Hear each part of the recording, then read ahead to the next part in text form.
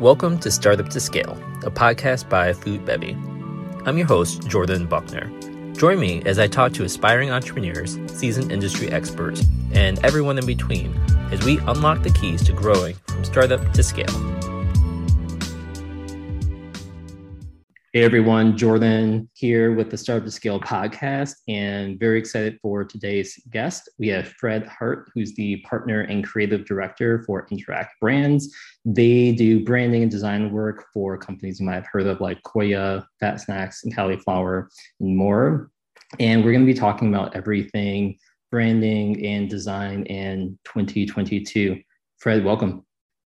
Thanks for having me, Jordan. Mom, if you're listening, I love you. Love that. So for a couple of things I want to hit on that we were kind of talking about a little beforehand, popular conversation today is a lot of brands are thinking about how to plan for the potential upcoming recession that we're having. And I know it's a big thing on everyone's mind. So I want to jump into a conversation on what the role of design can play in helping brands navigate a challenge, because a lot of times people think, oh, let me stop all spending on any kind of services or consultants during this time. But you have another perspective on that. It's a really great question and a really timely conversation, obviously.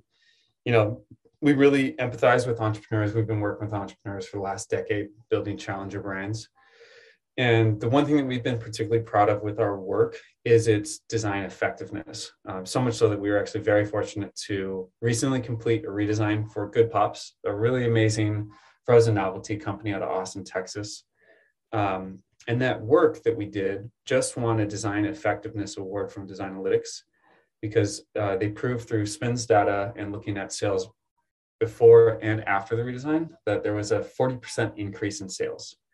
40%, that's huge. Phenomenal, right? And particularly when as your brand continues to scale, if you're doing 20 million, 40 million, 50 million, et cetera, even a incremental single digit increase in sales can be monumental to the bottom line. So for us, it's just further proof that design does have a really strong place at the table in making sure that businesses are sort of future proof or future ready. Whether that's a recession, whether that's greater competition, whether that's moving from natural to conventional and facing a new host of competitors, design can be a really pivotal tool for entrepreneurs or brand managers to utilize. So, I love that term of design effectiveness, because a lot of times people think about design as like, it looks cool and maybe it helps them find it like a little bit more. But that's one thing I love about you guys at Interact is you actually tie design and strategy to the business and business case and needs. 100%. I mean, you won't hear us talking about winning design awards because for us, the way that we measure success is by our client success. And that's ultimately what we really want to do. I love that. So talk with me a little bit about what goes behind the scenes of doing a redesign that can raise a company's sales 40%, right? Because it's huge. What was the difference kind of before and after, and what did you and your team really help unlock? Yeah, for Good Pops specifically, it was really an art of nuance. You know, they had been really carving their path through the natural channel and making a lot of inroads and wins. And they were set to now grow in conventional, completely different group of competitive brands, as well as a different consumer in those spaces. So first thing that we do is we really understand who are our consumers today.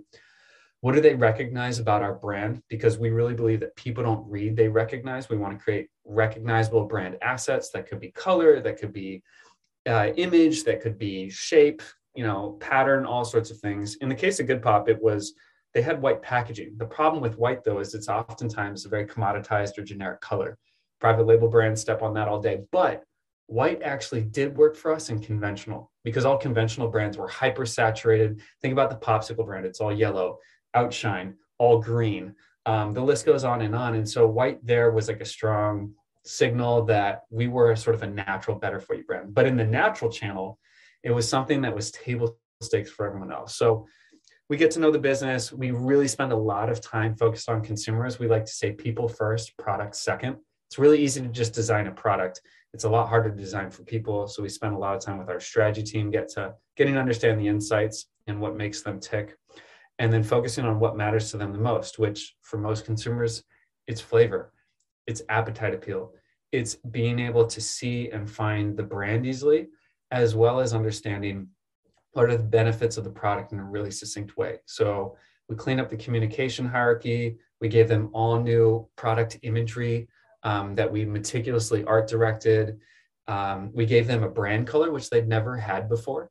And having some sort of ownable equity, if your overall brand palette is white, is critical here. So we gave them the color of turquoise. It's across every single SKU now. And all of these things help with shopability, findability, appetite appeal, and like sort of clarity of message. And those things all coming together with, mind you, a phenomenal product is ultimately what helped them sort of like see that lift in sales.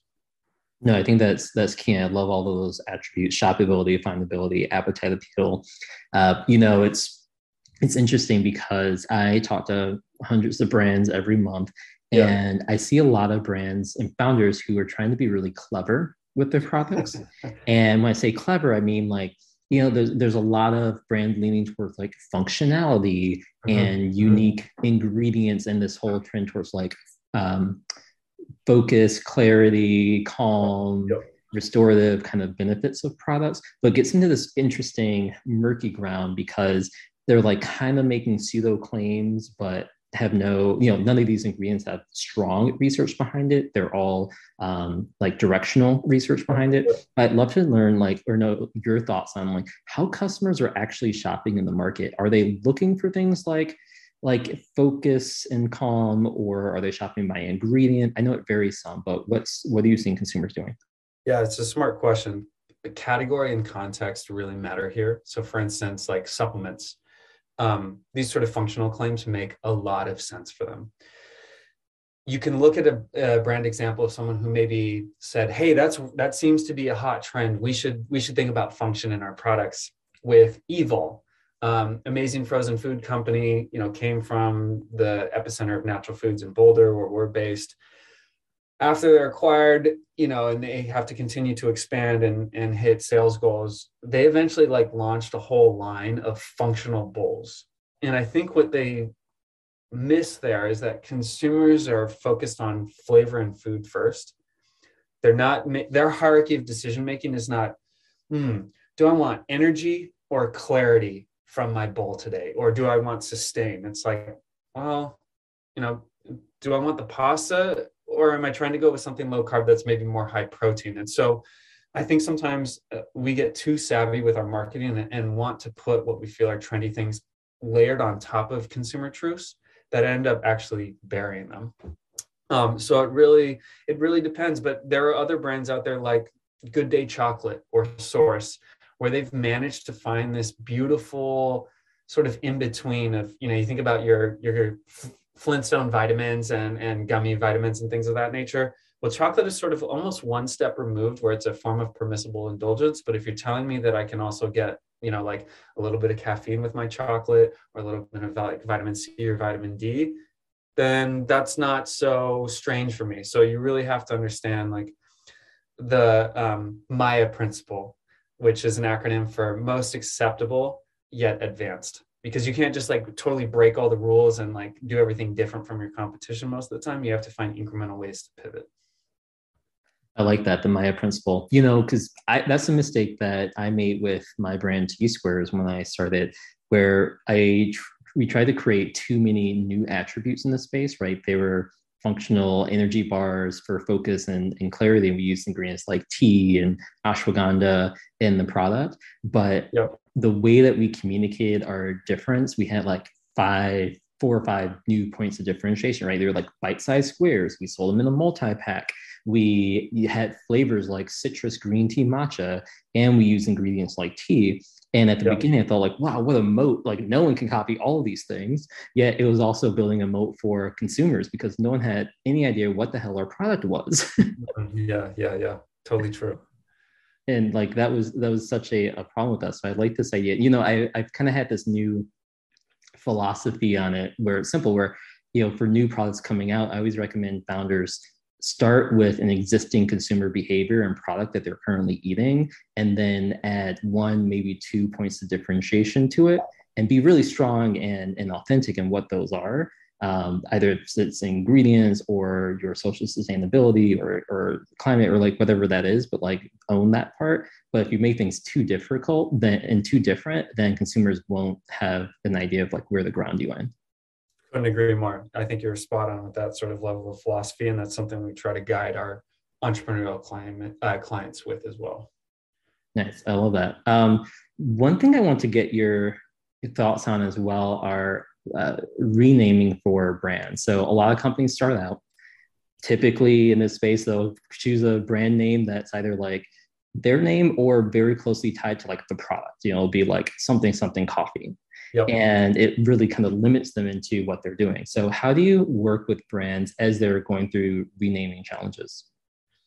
Really great question. I think this is one of the like biggest conversation that actually isn't had in the industry. So for instance, like some of our favorite brands and some of the most heralded brands have gone through the same process. So like Siete is on the tip of everyone's tongue these days, but it actually started off as Must Be Nutty Tortillas.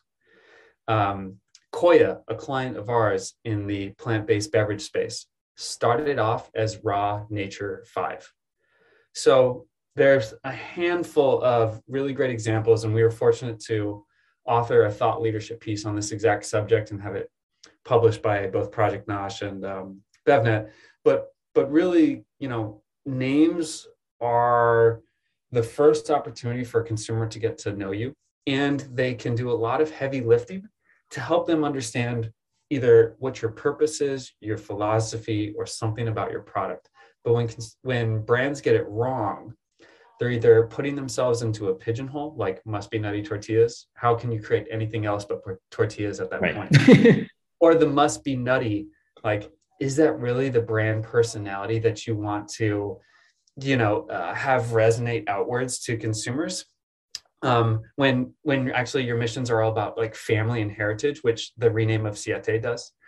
It can also get you in trouble. We worked with an amazing brand out of Boston, 2 female founders, Katie and Gwen, that started a company called Minus the Moo. They're making lactose-free ice cream and really like reinventing what lactate is today for a new generation.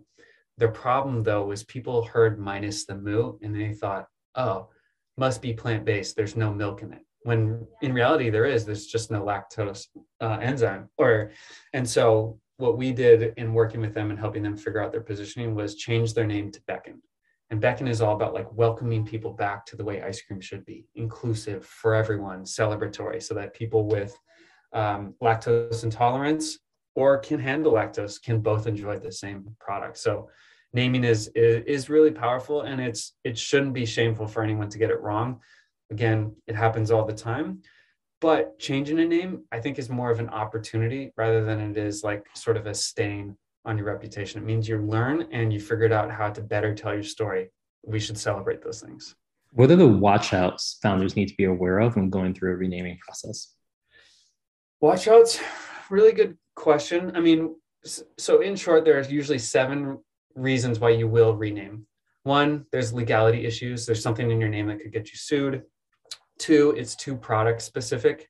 You're in a box. You can't create anything else because the product type is in the name. For instance, like Nugs, the company, they recently rebranded to Simulate. Now they can make hot dogs and all sorts of other plant-based alternatives, whereas Nugs were clearly just about nuggets. You have names that are misleading, like Minus the Moo. Sometimes you have generic or forgettable names, and that's one thing that is a big watch out in renaming. Is the more descriptive you get, 1, the harder it is to register a unique name, and 2, the more likely you are to become generic. We worked with a company called Bone Broth Co. That we rebranded to Kettle and Fire, and they're huge in the bone broth category now. But Kettle and Fire is so much more distinctive and unmistakable, and feels like a brand that you want to buy into. And it's evocative, right? It like puts an emotional image in your mind. Yep. Couldn't agree more. There's some names that don't tell the right story. There are others that might be offensive or inappropriate. I mean, in the news recently, Aunt Jemima got rebranded to Pearl Mill and Co. And there are some real societal issues with those sorts of names. Those are less common these days, fortunately, and I don't think many entrepreneurs make that mistake. But what we see the most is just like descriptive names. For instance, keto is blown up, and now you have brands like Perfect Keto, Keto Pint, Keto Fit, Naked Keto, Keto, Kiito. And keto will come and go just like all other trends, and they'll be left holding this name that doesn't position them well for the future. And so we always try to help consumers think through, or entrepreneurs think through how to future-proof their brands with consumers. So you have the spelling, you have the verbal element and how easy it is to repeat, and then you have just the underlying meaning. And those are three criteria that you need to make sure are all being hit on properly when you rename. And then I know one of the biggest concerns are like, how do I educate my customers about the name change? Because like you can send out an email to your customer list, but what about in store? Does that matter? Do you see brands see like a customer drop off, or what happens there? What tends to be a little bit more painful actually is having to get all new UPCs. That's difficult. That's a headache. Hurts like being able to track data and all of those things with retailers. With consumers, though, it's actually not that difficult. Most brands have so many touch points with their community, whether it's their social outlets, be that Instagram, Facebook, TikTok. They have their website, they have their newsletter, and then they have their packaging. And if some brands are hesitant about that, what we suggest is, well, you can apply those things, you can do the rename on pack and then have an element, formerly X, Y, and Z. The other thing too, though, is sometimes the entire boat doesn't need to be rocked. You can swap out the name, but still have everything else look the same. And as long as there's some sort of recognizable tie to the old brand, if it's relevant enough, then those things usually work out in the long run. It's only if you really have maybe a very significantly sized business and you have to go through this name change, does it become a little bit more finicky. But there's so many tools at people's disposal these days, and PR is abundant that usually it's just a short-term inconvenience for a long-term benefit. I love that. I want to switch gears a little bit towards the end here. So there's been a huge shift in design kind of style and appeal that's been out there. And I know you and your team are calling it adorkable, but it's this kind of reference to the 90s as like a time when like all of our childhood memories are positive and everything's great. You see like Windows 95 flashing in graphics and like pixelated logos. Talk about like that design style and how you're using it, or where you think that kind of comes from. Yeah. So anytime we talk about trends, we also want to think about where have we been previously, because there's always a pendulum swing that's happening. In the mid to late 1910s, or 2010s, excuse me. So like think about 2018, there was a term that was thrown around called blanding. It's essentially the sort of millennial D2C component, soft pinks, sans serif typography, all these brands having like a similar illustration style that pairs with things. And it was sort of a playbook that got used in the D2C world that made everything just feel comfortable and clean and modern. We're now seeing the pendulum swing the other way to what you just talked about, Adorkables, which was covered by Bloomberg, which is really great. And Adorkables is all about high saturation, maximalism, full personality, irreverence, cheekiness, tone of voice, like being much more jovial or comedic or all of these other things. And obviously we're stereotyping here, but I think that's partially a result of one, Gen Z and their desire to carve out their own unique aesthetic territory, as they sort of revolt from the blanding world of the millennial generation. Two, I think we're in a time where people are looking to brands for engagement, entertainment, a moment of relief, and a little bit of happiness. And so there are a lot of brands that are sort of like taking up that space and mantle. Really depends on your category. It's happening a lot in health and beauty, and that feels super appropriate. It's definitely happening a lot in the CPG industry, particularly with brands that are digitally native. What remains to be seen, though, is does that work for a larger audience than just the super niche group? that finds them online and is their day one loyalists. Because once you have to start competing with other brands, all of a sudden you can look like a clown amongst a group of tuxedos when there are other like companies at shelf in a competitive environment that aren't showing up that way. I think it's really great in terms of getting us to all really pause and think. The thing that we try to avoid as an agency is just haphazardly applying that because it's the thing to do right now. If it doesn't make sense for our audience, ultimately, we won't touch it. And if it does make sense for our audience, we got to find a unique way to put a spin on it. So you're not just grouped in and feel forgettable with, oh yeah, was it this brand or that brand that looked like that? I will like embarrassingly say that like I came across a website that felt like navigating a Windows 95 computer, and there's even like a loading screen. There's a I think there's a design agency that has one as well, but like there's like flying toasters on there, right? It's just like that was one of the first times I was like, I've really missed something here. Like I started feeling old. I'm like, not even that I grew up in the 90s. I'm like, it feels like they're referencing this stuff. Like I get it, but then I don't get it. And I was like, you know what? Let me kind of take a step back and really understand where this is coming from. Yeah, there's a high degree of novelty, which creates short-term engagement. What remains to be seen is how timeless can it be. We think based on our creative fundamentals that there are ways to sort of lean into it, but create timeless design rather than just go full bore and suddenly look dated in 5 years from now. Yeah, and it'll look 20 years dated, 30 years dated, and 5 at the same time. So it'll be interesting. Fred, thanks so much for being on the show today. This is a great conversation. Jordan, my pleasure. Thanks so much.